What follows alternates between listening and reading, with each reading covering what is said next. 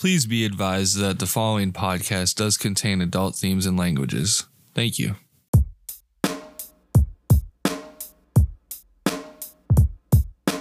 Welcome to the Illuminating Mycelium Podcast, the podcast for everyday people by everyday people.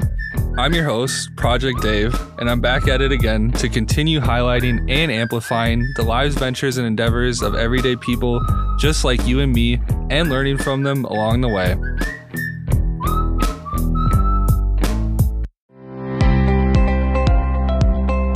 When talking about everyday people and their stories, we can't help but talk about all their hard work. So grab a cup of coffee. I often think about what fuels a lot of these everyday folks, as well as what sustains me personally. Coffee certainly helps, but it can't just be any coffee. It's gotta be coffee made by everyday people for everyday people. The kind that when you brew it in a pot, it kind of just draws everyone to the kitchen and they're sniffing that aroma. Our beans are sourced from small businesses in the heart of the Appalachia. My personal favorite, the Route 39 blend from Lexington Roasters, is a Forbes top-ranked coffee. You can also check the notes on each blend to determine flavor profiles, shipping, and more. Beans are roasted on a weekly basis to ensure freshness. So if you're looking for some extra fuel to aid you in your everyday lives, ventures, and endeavors, go to thegrindbluefield.com/shop-coffee-roast or click the link in the description to pick out your next coffee beans and brew a pot of happiness. The grind never stops. Mesky, thank you for coming on the podcast to tell us some of your really cool experiences. Hell yeah, dude. Thanks for having me on. All right, so let's dive into some of these cool experiences that you've had now. We're referring to drugs specifically. So yes, we are. They're pretty fun, you know. We're gonna give you guys Mesky's top five trips. Most memorable trips. Most memorable. Should we rank them 1 to 5? I got them ranked in my Okay, head. so should we start? Let's start at 5. Let's save one, the best for last. Save the best for last? Yeah. All right. So we're just going to go right into it then, I guess. Yeah, so what's number 5? All right. Number 5 was one that I actually had pretty recently. It was a mixture of a couple of different things. It was a mixture of OPCE, which is the dissociative research chemical. It's pretty new to the market. It's been around for a couple of years at this point. One of my favorite chemicals at the moment, too. And a little bit of LSD and some nitrous, of course. I got to have nitrous. And so Ben had left for the night, and I was going to trip alone because I had never really tripped alone before. So I started taking OPC like I always do. And yeah, not too long into it, I decided I was going to take 2 tabs of acid. And then I started just taking nitrous as soon as it kicked in. I know that's like a lot pretty quick there. This one isn't the super memorable, but it is up there. Okay. It was just nice because it was my first solo trip. And do you feel like there's a different dynamic when you're, I mean, it also depends on the drug, but do you feel like there's generally a dynamic between, you know, tripping alone and tripping with other people? Oh yeah, very much so. It's very different. It's like completely different worlds. When you're tripping alone, you get to do pretty much whatever you want, like put on whatever music you want, watch whatever you want. You want the lights on, turn them on. You want them off, turn them off. You just kind of, it's a little bit more immersive because you don't have somebody else there that's with you. You know, I find Ben to be almost like an anchor, like grounding me, you know, because it's like if I'm tripping out, I always got him to take care of me. Right. To help me through it. But with him gone, you kind of lose that, you know, so it's a little bit nerve wracking in that you have that safety net and that security that's gone.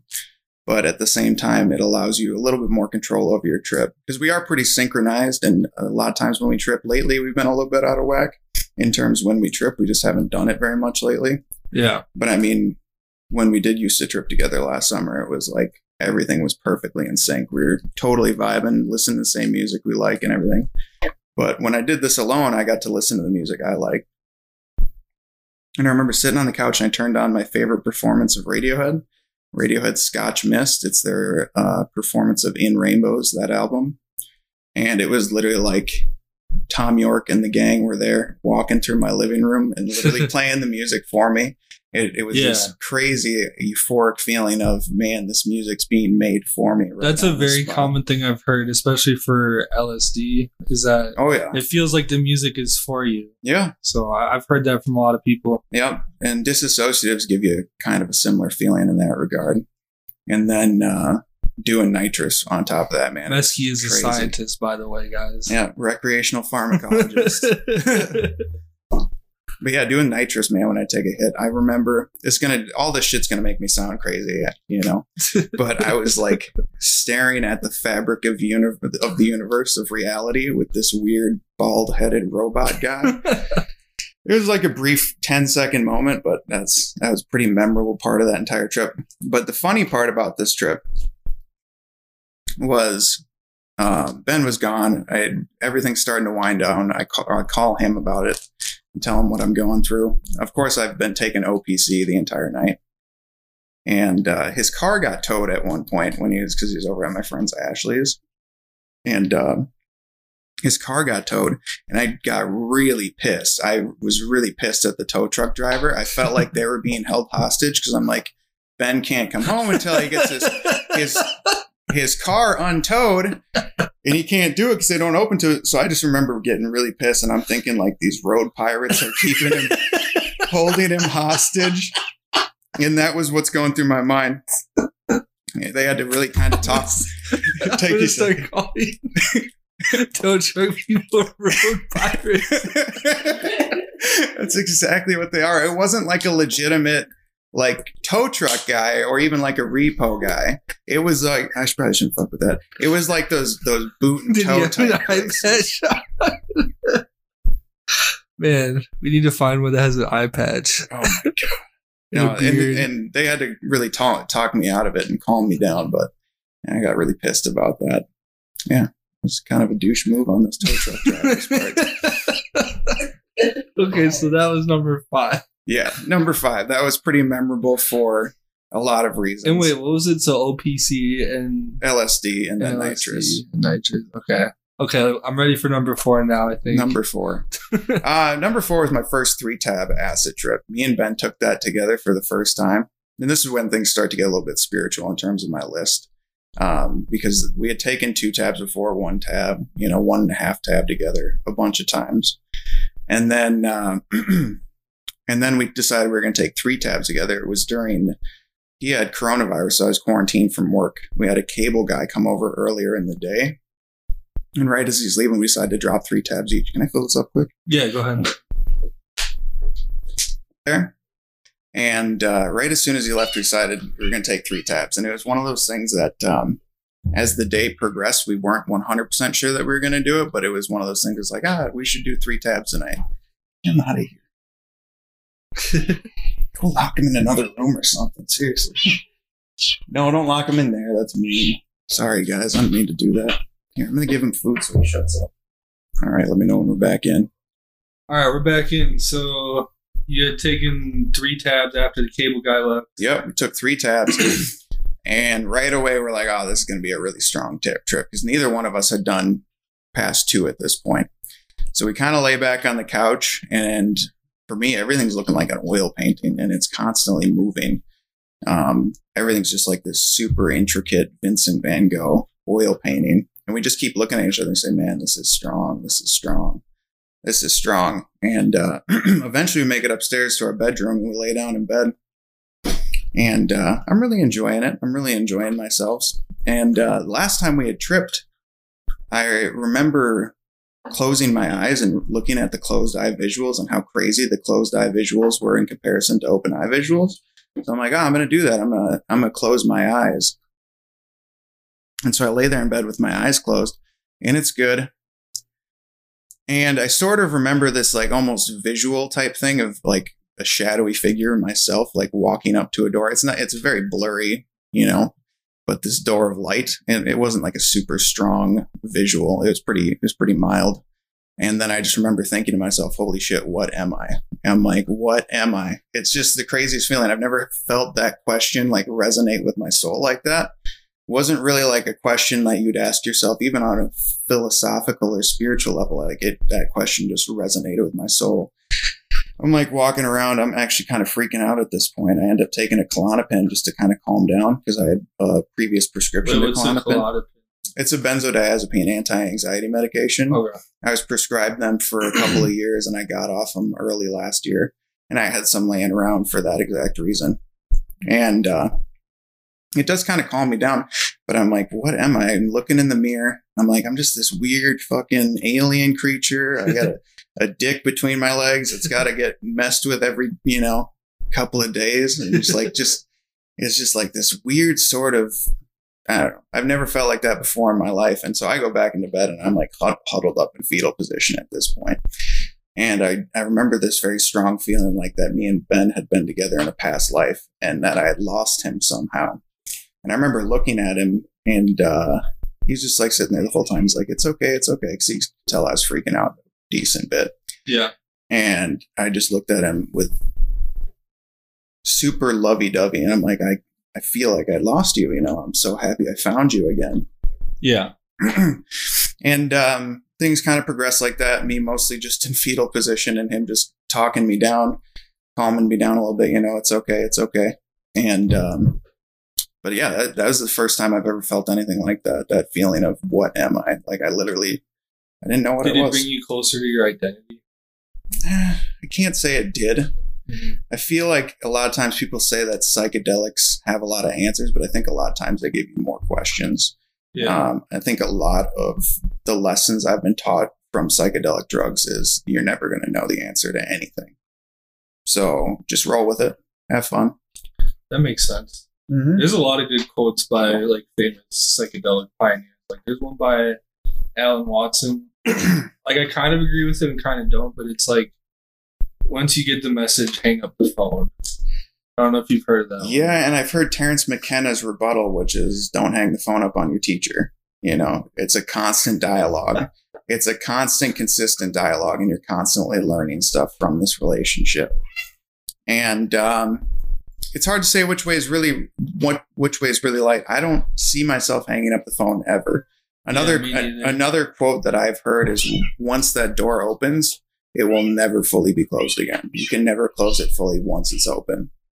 And so that quote for me is pretty powerful because I feel like ever since I was first interested in psychedelic drugs, I obviously had that door open, but then once I tried them, it was like full-fledged open, and it I don't think it'll ever close again at this point. I've gone through periods of relatively high use, relatively low use, but I've always had that curiosity and that drive ever since that first LSD trip when I was 16. Yeah, I feel that. Yeah, but I remember being like first hearing about drugs and first wanting to experiment with them. I was probably like 12 or 13, and people would talk about weed. I'm like, oh, that sounds cool. Like it makes you see stuff and all that stuff. And I found out that it doesn't. I tried it. I'm like, it doesn't. And I'm like, oh, well, it's still interesting, I guess.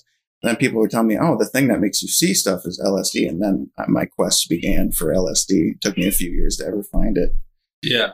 That was a little side quest for you. Yeah, a little side quest. But eventually I found LSD, and that's been a very prominent drug in my life, I guess. Right. Comes and goes, It's not so.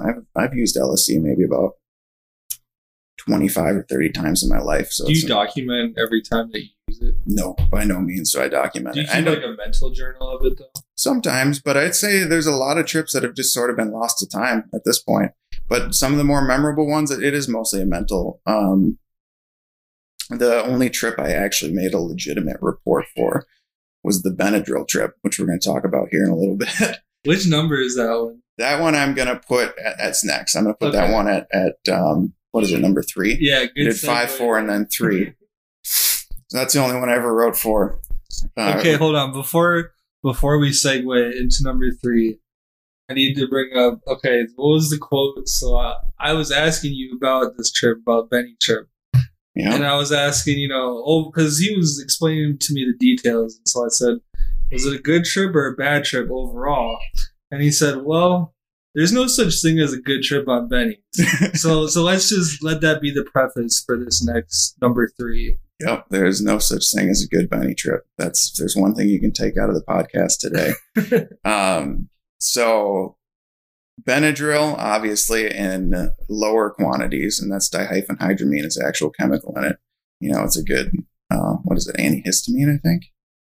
Anyways, once you start to take really high doses of it, like over 500 milligrams, it becomes what's known as the deliriant, which just makes you delirious. It's like sort of being in a dream, or in my case, a nightmare while you're awake.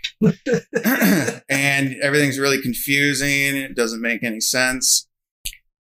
You know, so it does make you trip, but don't go to your cabinet and just start taking Benadryl. It's not a good time at all. It's really bad. We're telling you this so you don't make the same mistake. You know, the funny thing is I kind of knew that going into it. I kind of knew, oh, it's a bad time. I'm like, well, I'll give it a shot. You know, let's see what happens. Maybe they're all just full of shit. And so They were not full of shit. No, they were not full of shit. I don't really tell people not to do it, because I know if they have that mindset of, I'm going to try this, it's like, well, they're going to do it regardless, because that's the way I was about it. Yeah. And harm reduction. Yeah, just I think most of the time when people find out that Benadryl in high dose is a drug, they realize pretty quickly from reading stories, reports, and everything on the internet, if they research it at all, which they should. If you're going to do anything, research the shit out of it. But even if you're going to do meth, research that. Yeah, exactly. Yeah, get some fentanyl test strips and do a reagent testing. Make sure you're getting real good old American meth, not some Chinese Flocka research chemical. Right. But yeah, I think most people who hear about Benadryl also hear that it's a bad time, but they're not going to listen anyways. If they want to try it, they'll try it. If they're a normal, sane human being, they won't. So what was your experience with it? Okay, so I took 750 milligrams of it. I had swallowed, it's like 35 capsules of Benadryl. Wait, 35 capsules? That sounds like a lot. Yeah, it is a lot. You're basically giving yourself whatever that system in your brain is that it deals with, you're basically poisoning it to get high from. Yeah. So 750 milligrams, each capsule is 25 milligrams, so whatever the math is on that, but it was something like, I think it was like 35 pills or something like that. Yeah. And I don't really feel much. I kind of lay down and listen to some music. I'm not really thinking much of it. And then I'm going upstairs. I'm texting my boyfriend at the time. His name was Nico. Kind of texting him. And for whatever reason, my mind got caught up on loperamide or heroin, which is loperamide. I mean, those two are very unrelated chemicals. Loperamide's an anti-diarrheal, but it's actually an opiate. That's a pretty interesting topic too. It just doesn't cross the blood-brain barrier. So even though it's an over-the-counter medication, it's technically an opiate, but it doesn't get you high. Interesting. But for whatever reason, my mind got caught up on that, and I texted him something, and I just think I texted him, I might H, which is, I don't know what my mind was on, but I thought, like, I'd be texting him and all of a sudden I'd think we're having a different conversation that we weren't actually having. Yeah. And then I'd snap back to it. I'm like, wait, what were we talking about? So it was really confusing. Yeah. And then just, I kind of said, hey, I'm really tired. I'm going to go to bed, which, you know, was somewhat true, I guess. I was really tired, but it felt like my lungs were filled with sand. And this is when I start freaking out. I'm like, am I going to fucking die? Because I've never felt that. I literally, the amount of effort that went into each breath I took, the amount of muscle and just sheer effort I had to put into just breathing was insane. It literally felt like my lungs were filled with sand. And so I start freaking out. I go to the bathroom. I'm having trouble swallowing, you know, and then the bugs start.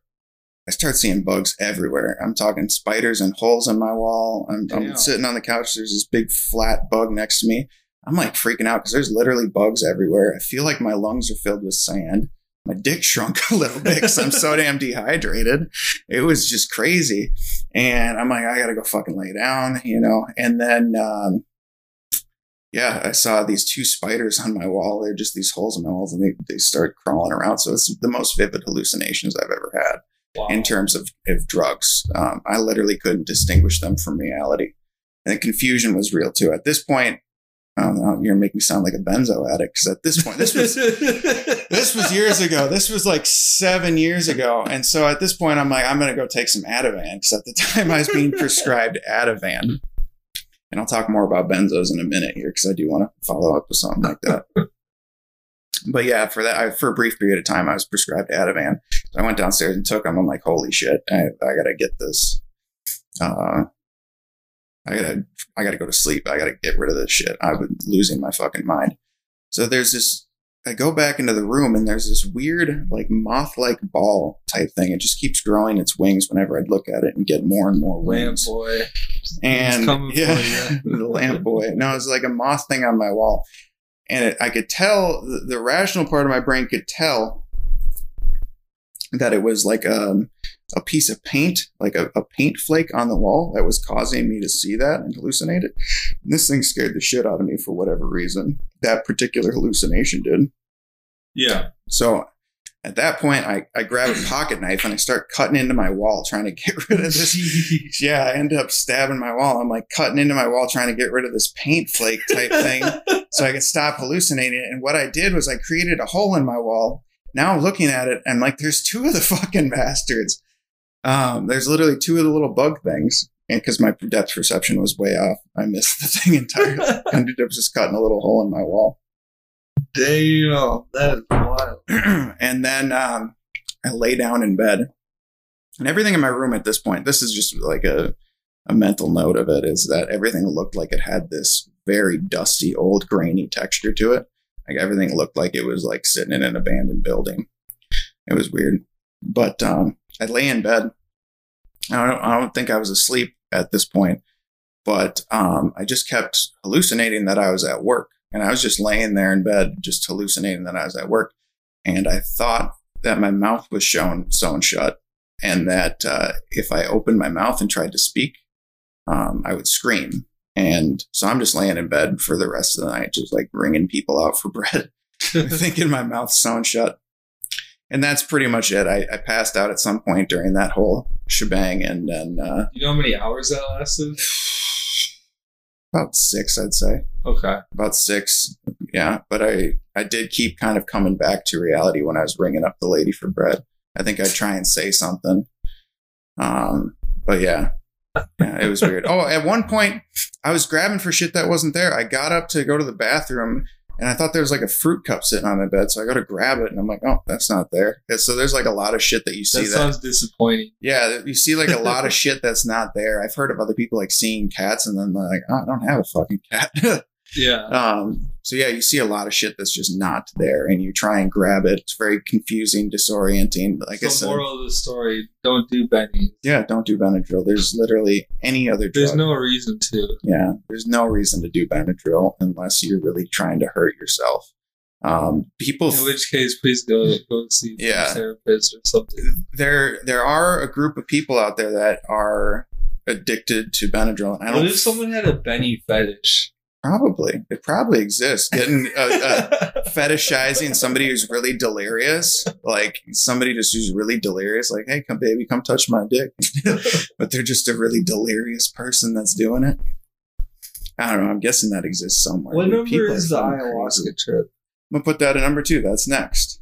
Okay. We're going to dip into that one next. Wait, I think did you want to touch one more thing on Benny's? I think. Yeah, a couple of things quick. People are starting to realize that there is some addictive potential for Benadryl. And I don't fully get it. I don't fully know it. I'm akin to believe that if you can get addicted to Benadryl, you can get addicted to anything.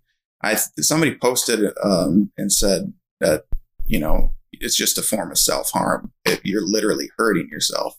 Yeah. You probably hate yourself and you're taking Benadryl to punish yourself, just like somebody who cut their wrists or something. I don't fully understand it, but there are people out there who are addicted to it. So there is some potential for it to be addictive, but I think anybody will tell you that it's not a good time at all. Another thing I want to talk about was benzos. There's been a couple of times I was prescribed benzodiazepines throughout my life. And although 2 of the stories so far involve me taking benzos to kill the trip, those were the only 2 times I've ever taken benzos to kill a trip. I'm not a bitch, you know. I follow through with my trips. It was just those 2 that I had to kill. But yeah, also benzodiazepine addiction is real and the withdrawals can kill you. So don't do those drugs if you can avoid it. But anyways, so now we're going to move on to ayahuasca. Yeah, okay, this one I'm looking forward to because to preface this one here. All right, so to preface this one, this is the perfect preface. You did ayahuasca in your friend's basement. Yep. And you expected it to go well. But it didn't. Yeah. So let's talk about it. Man, these are making it sound like I just had bad trips. No. Wait, are any of these like okay, no, I'll wait till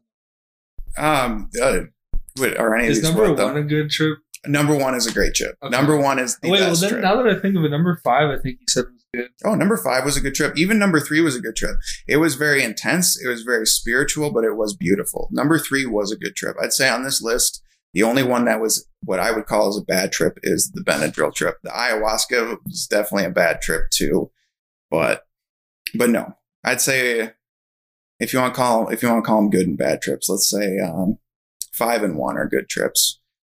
What is it? 4 is probably somewhere between. It was a very intense trip, but I wouldn't call it a bad trip. It was a little scary at times, though. Yeah. I don't know. I don't think it's too bad to be in fetal position. Getting your head rubbed and shit like that. Freaking out. Sounds not knowing kinda what you're comfortable, doing. It is pretty comfortable, I guess. Might need to go try that. Just kidding. Okay, so you took ayahuasca in your friend's basement. Well, leading up to the ayahuasca, there's a whole bunch of shit leading up to the Okay. ayahuasca. I got time. We got time. So I had heard you can just order the shit for ayahuasca on eBay, which you definitely could at the time, and you still can. It's just you can't get it off eBay. eBay won't let you. eBay's starting to get some pretty stringent rules about botanicals. But you can just order the root bark and that stuff on the internet. So I used Syrian rue, and then I think it was like Acacia confucia root bark. It wasn't Mimosa hostilis root bark, which is the other one people use.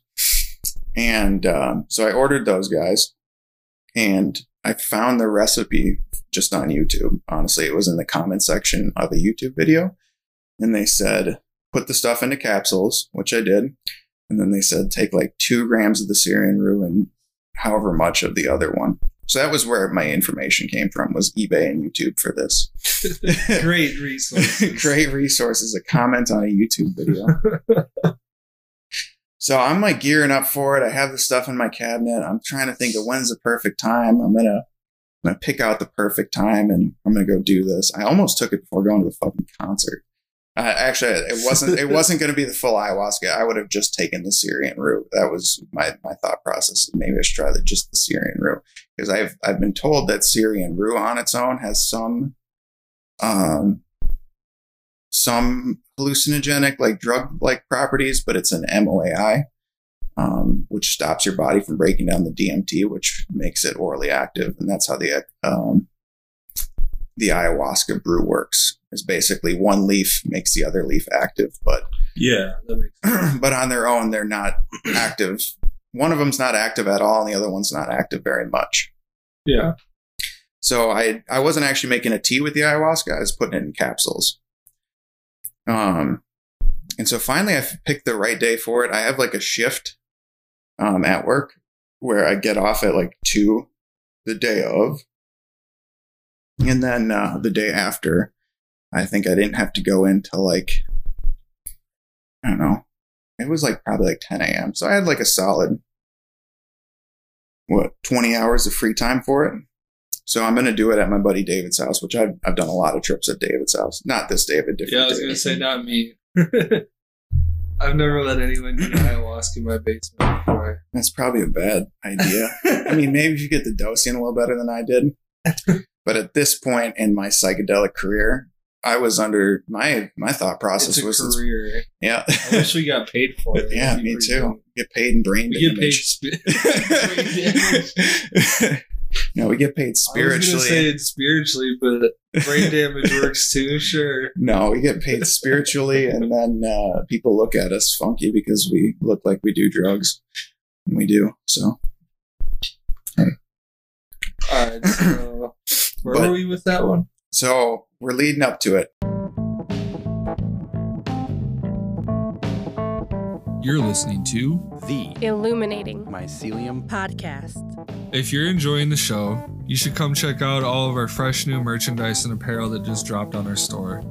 We've got t-shirts, pants, sweatshirts, hats, phone cases, water bottles, coffee mugs, shoot, even blankies, and a ton more. All made with comfy fabrics and premium materials.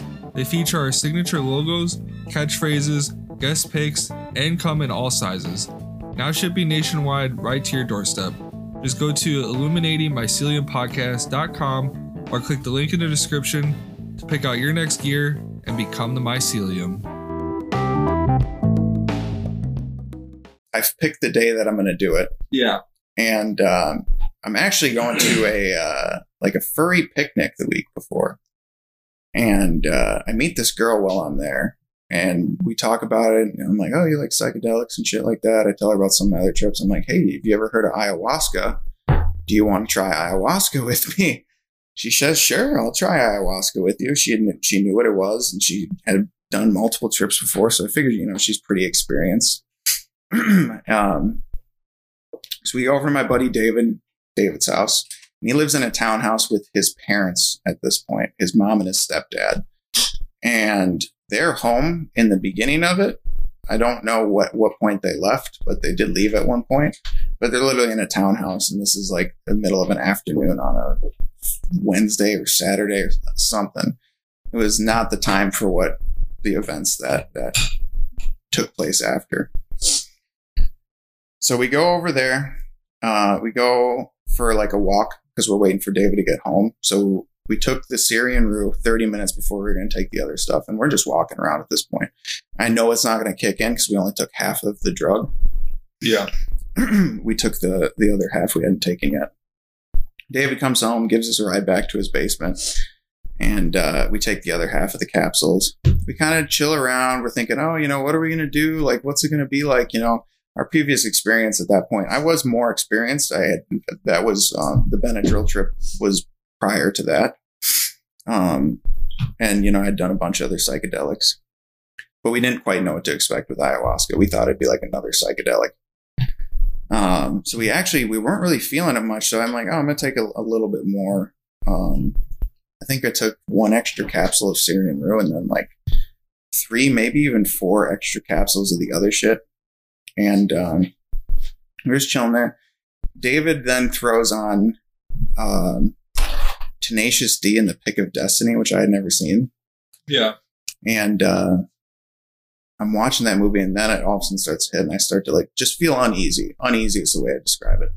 I'm like, hey man, we got to turn this off. It changed real quickly. I'm like, we got to turn this shit off.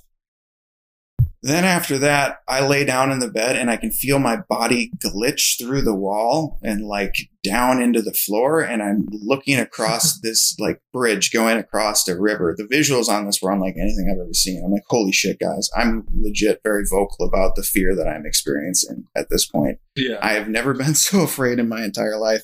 I'm like transporting all around the world. At one point, I was looking at the ground and like 3 bicyclists drove over me, and I wasn't like a physical body in these places. It was like in some of these places I felt like I had seen before, places from my childhood, but I couldn't quite put my finger on it. At this point, I'm literally freaking out. I'm like, David, I'm so scared. I'm literally screaming at them. I'm like, I'm so scared. I'm so scared. I'm so scared. Yeah. And it was there's a lot of flashes of like visuals. The other girl I was with, and I'm not going to mention her name. I'm going to try to leave her out of the story as much as possible. She hasn't come up at all. She hasn't felt any effects from the drug whatsoever. So she's kind of like guiding me through it. They're both trying to help me out. But I just kept saying, I'm so scared. I'm so scared. You need to kill me. You need to kill me. I kept saying that over and over again to David. I'm like, kill me, kill me, kill me. And then all of a sudden I'm laying in a field, the brightest, most vibrant green color that I've ever seen in my life. It's almost hard to describe it. And this crazy little green lemur creature comes up to me. I kind of joke that she's my spirit animal, but I don't think so. But that's one of the few entities I've met under the influence of drugs. And we didn't talk very much. I could tell she wanted me to come with her somewhere. And I keep saying, I'm so scared. I at this point, my mind's gone and I don't know what's left of my body. But I see this little green creature and she's speaking to me, and she speaks in this buzzing language, just like buzzing. And it's not like cartoony or acid visuals. It's like Discovery Channel, like 4K Ultra HD, green lemur creature, vibrant green field. She hangs out with me for a few minutes and then realizes I do not want to go with her wherever she's trying to go. And then we go back and see more gears. And for a while there, I just end up, I just sort of lay there in bed, and I'm just tripping hard. Like I'm just seeing lots of flashes of different things. I see the gears. I see my parents. I see a lot. I kept thinking of my friend, who I did have a friend at one point attempt to kill himself on mushrooms one time. I'm making psychedelics sound really bad, aren't I? I'm making them sound awful. Mushrooms are awesome. Mushrooms are awesome, but that doesn't mean that people with unstable mental health should mess around with them. There's a lot of risks. Especially if they have schizophrenia. Well, he wasn't schizophrenia. He was, I don't fully understand the story, but that actually, it hurt me a lot. But I kept thinking about that because I'm like, holy shit, this is another one of the few times I gotten so high that I forgot what drugs I took. So I'm laying in bed. I'm like, what did I take? And I keep flashing in and out of full-blown ayahuasca visuals. And I'm like, what did I take? I keep thinking about him. And I remember looking at the clock, and it said something like 5:26 or something. And I looked at that clock for hours, what felt like literal hours. And it just felt, I just stayed at 5:26 and it felt like hours. And then I just say to my friends, like, that clock's been at 5:26 for a very long time.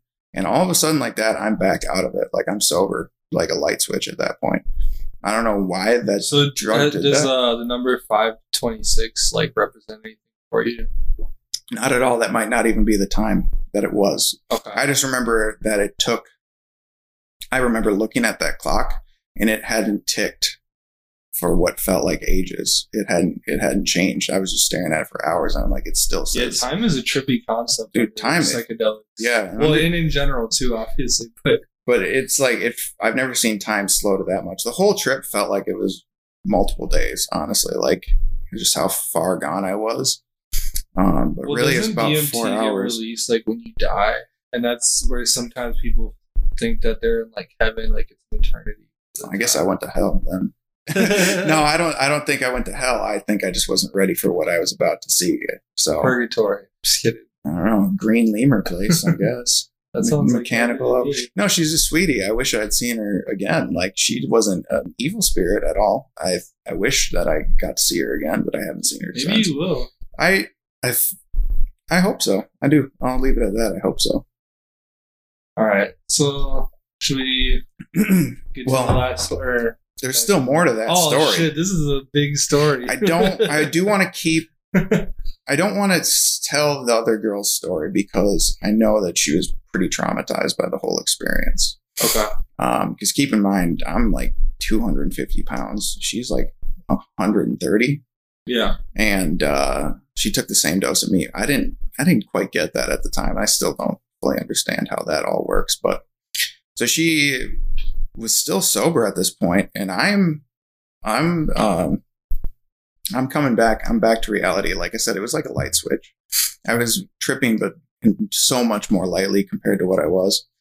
I'll keep her story kind of short, but eventually she ends up literally wailing full throttle at the top of her lungs, just screaming. I thought that I'd given her brain damage. Like, we almost got the police called on us because of how loud she was screaming. And she was like that for almost 8 hours. And I had to sit there and like hold her hand and keep her from grinding her teeth while she came back to reality. And it was a traumatic experience for her. You know, I've learned to live that kind of Okay. You can totally not answer this because this might be a little bit private, but did she have trauma going into that? I don't think so. The only reason why I'm asking is because, like, you know, I feel like that's something that, like, I'm not super experienced on ayahuasca. Obviously, you are more than me, but I feel like it brings out a lot of what's inside. Yeah. So, you know, maybe if she was already struggling. You know, I know she struggled with depression, but I didn't know her very well. We had known each other for a week at this point. Yeah. one thing I learned is that overstimulation on DMT and other tryptamines is very real. I've felt this experience since then as well. By the end of the trip, I'd figured out how to kind of walk her through it. No lights, no sound, no talking. She would talk to me nonsense, and if I tried to reply, she'd get very, very upset. So I just sat there in silence, just listening. Turned off all the lights, closed all the blinds, made sure there wasn't a lot of sound. I just kept it very quiet. I wanted to minimize her sensory input because, like I said, I learned during that overstimulation is very, very real. And I think that's eventually what kind of calmed her down was just the dark and all that stuff. But yeah. I'm going to use the bathroom. Yeah. All right. Hold on one second. You're good.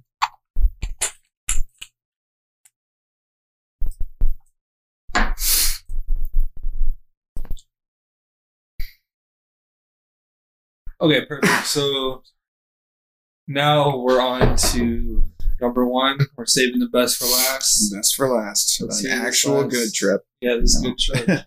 I think the ayahuasca, I mean, I don't think there's bad trips, honestly. Like You learn from them. I learned from everything. Even the Benny trip I learned from, which is don't do Benadryl. That's the lesson I learned. When the drugs tell you to stop taking drugs. Dude. Yeah, exactly. That's what ayahuasca was. Ayahuasca is like, man, you think you know psychedelics. You think you got this figured out. And then, nope, I got slapped around. I got my ass kicked for getting cocky with psychedelics. Think legitimately my thought process going into that was, hey, it's better to overshoot than to undershoot. So that's where we went wrong. But anyways, the first best trip of my life, most memorable trip of my life was mescaline or San Pedro cactus. So I had got, again, off eBay, I got some San Pedro cactus powder, which contains a very low amount of mescaline. It's like 1% or less of mescaline. And I had heard about it a couple of times on the internet years before. And then I did a lot of research on this one. And there's a lot of opportunities I had to take it. But finally, I'm like, you know what? I'm going to do it. So I fasted the whole day. I didn't eat 24 hours ahead of time.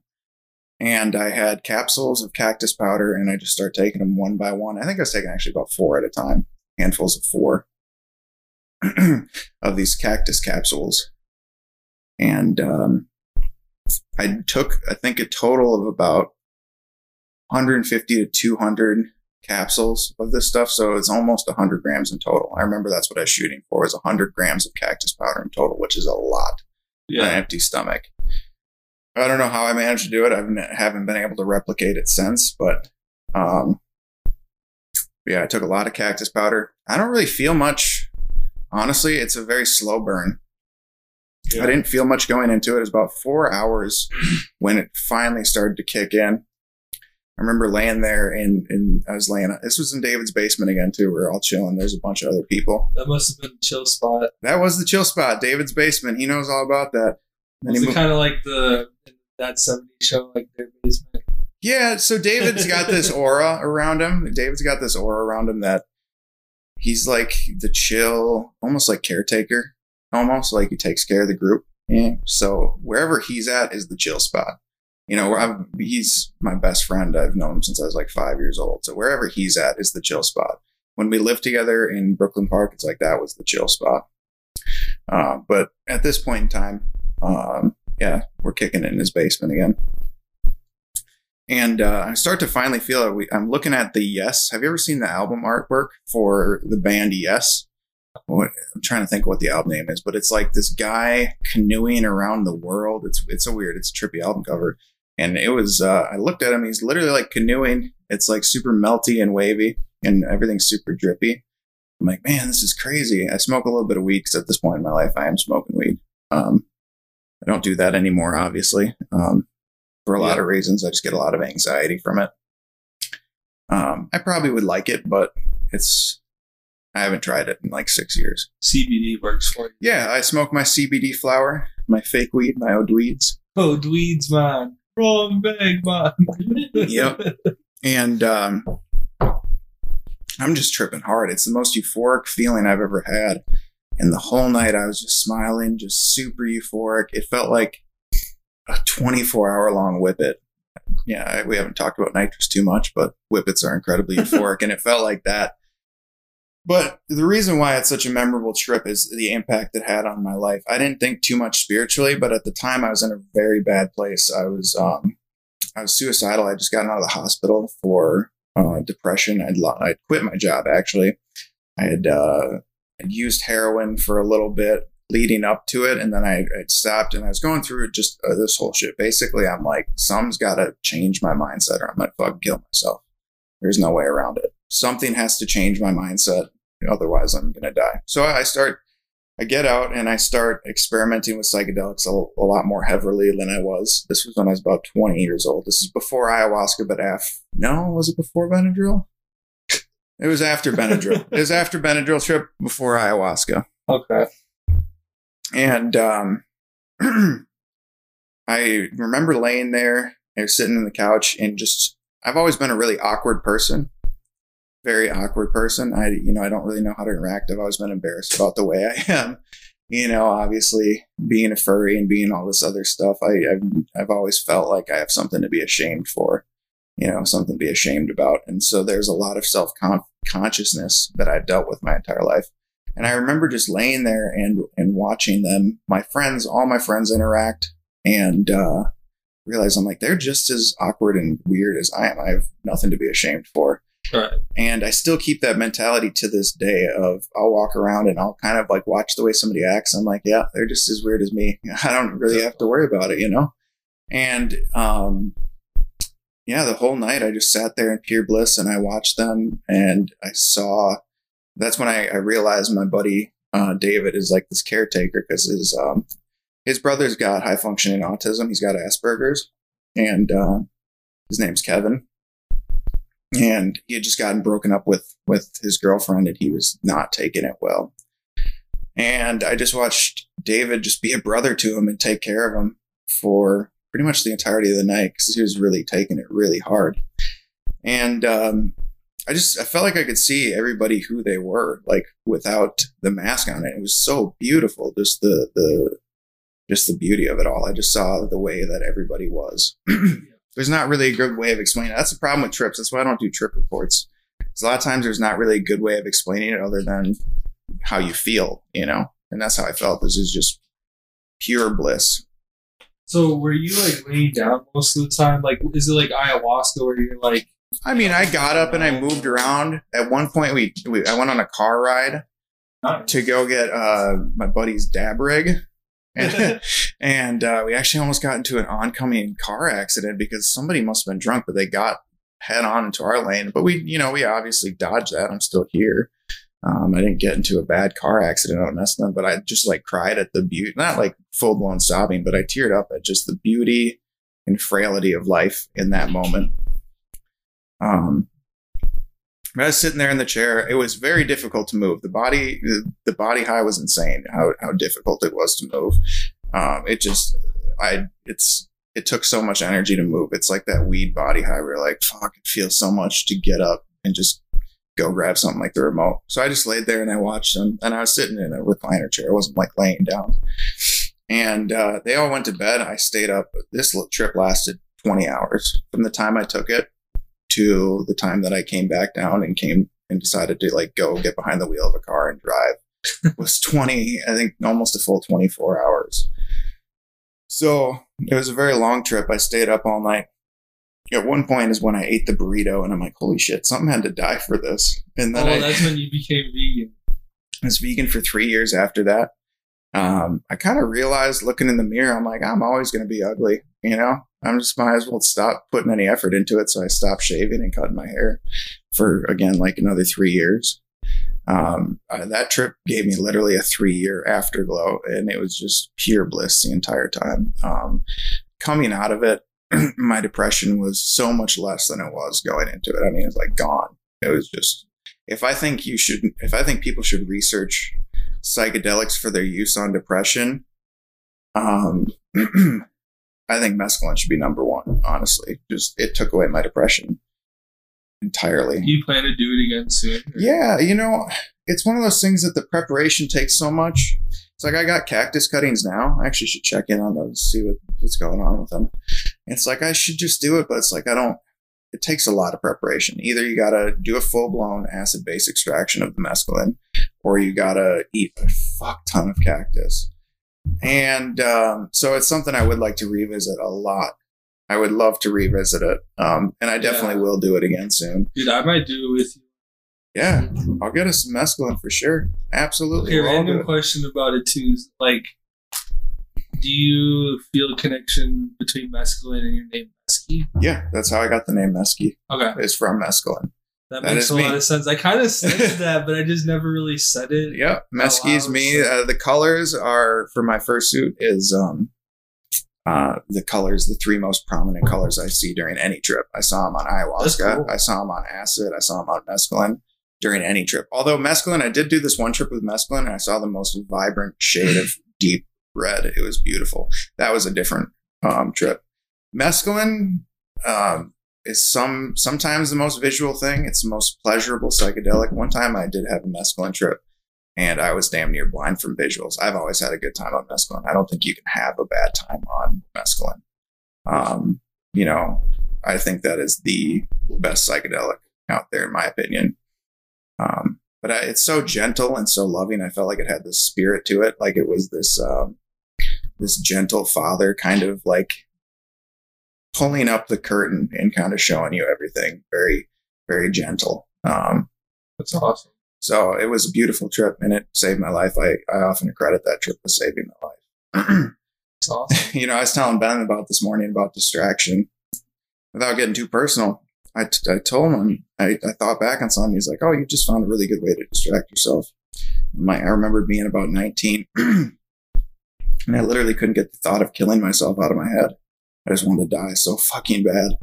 I had to literally just watch Trailer Park Boys because I'm like, I need something. I love that show. I love it. And I'm like, I just need something to take my mind off the fact that I want to kill myself. And that was maybe 3 months prior to the mescaline trip. That's a good show for that kind of movie, to be honest. It is pretty great, yeah. And so I credit that mescaline for saving my life. I seriously did. And I've tripped on it a couple times. I want to see Ricky take mescaline. Good luck with that, man. Julian, Randy. I'd let anybody take mescaline. I wish you could just go to the store and buy mescaline. I seriously do. Favorite psychedelic. That's how I got my name. I'm definitely going to try it. So yeah, those are my top 5 trips. It's a decent. Right. Cool. Thanks for sharing that with us. Yeah. We want to talk about more about psychedelics at all? You have any questions about that? Can't think of any right now. I made him sound bad. I legit made him sound bad. Psychedelics are good, guys. Do your research. Yeah. Like Mesky said, you do your research. Yeah.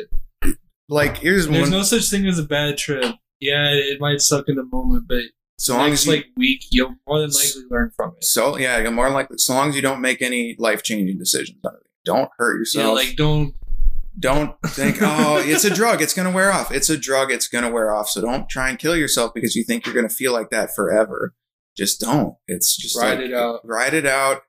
If you have to take something for the anxiety, you know, I don't keep trip killers on hand anymore. I don't keep benzodiazepines on hand anymore. I don't need them just because I've realized it's just a ride. It's a trip, you know.